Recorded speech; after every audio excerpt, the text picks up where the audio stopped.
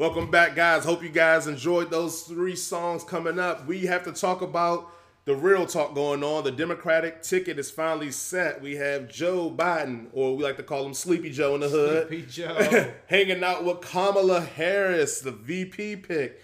One, I'm glad he picked a black woman because, I mean, we saved his political career in South Carolina because he was down.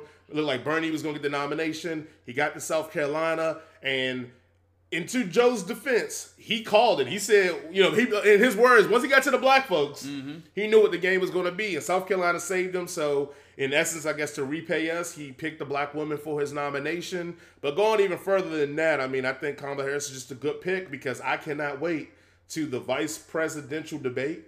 And Kamala Harris is a DA, an attorney. Yeah. She is going to eat Mike Pence alive. And it's going to be nasty. Yeah. It's going to be disgusting. So, what did you think about the VP pick?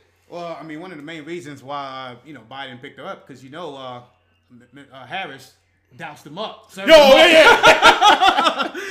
him a racist and a sexual predator. Yep. Yeah. And basically, shut him up, and he was like, "Yo, I need that on my team." I mean, that's exactly what he needs. That's what he's lacking. That's what I'm saying.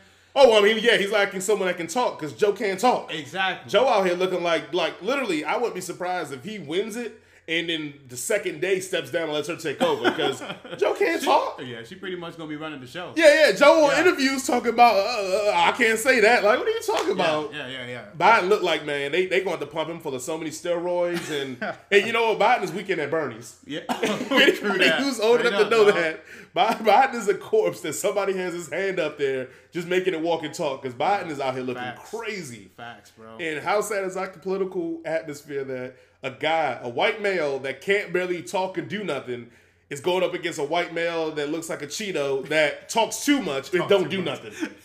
Like, this is where we at right now. Yeah. It's very, very ironic. Yeah, it's crazy now. And we're going to address the issues here like we always do. So I got to address the issues of everybody saying Kamala's not black enough and she's not black and she's West Indian or whatever the case may be. Look here, man.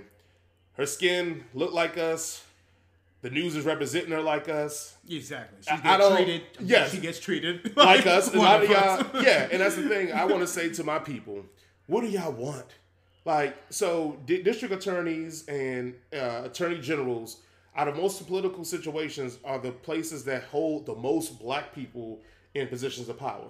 Mm-hmm. So what I'm saying is that, compared to CEOs and senators and attorney generals and DAs usually have more black faces there than anybody else. So chances are when you get into the political realm, a black face is probably going to be coming from that background.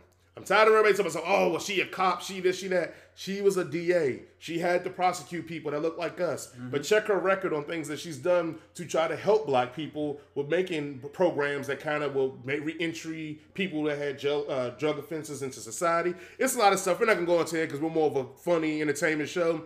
But I will say this, as a man who's married to a white woman, her being married to a white man, that's a tough pill for a lot of sisters to swallow, bro. Yeah. That's a tough They going to hate off the top, off the rip. They going to automatically hate just because of that scenario, because of that, situation.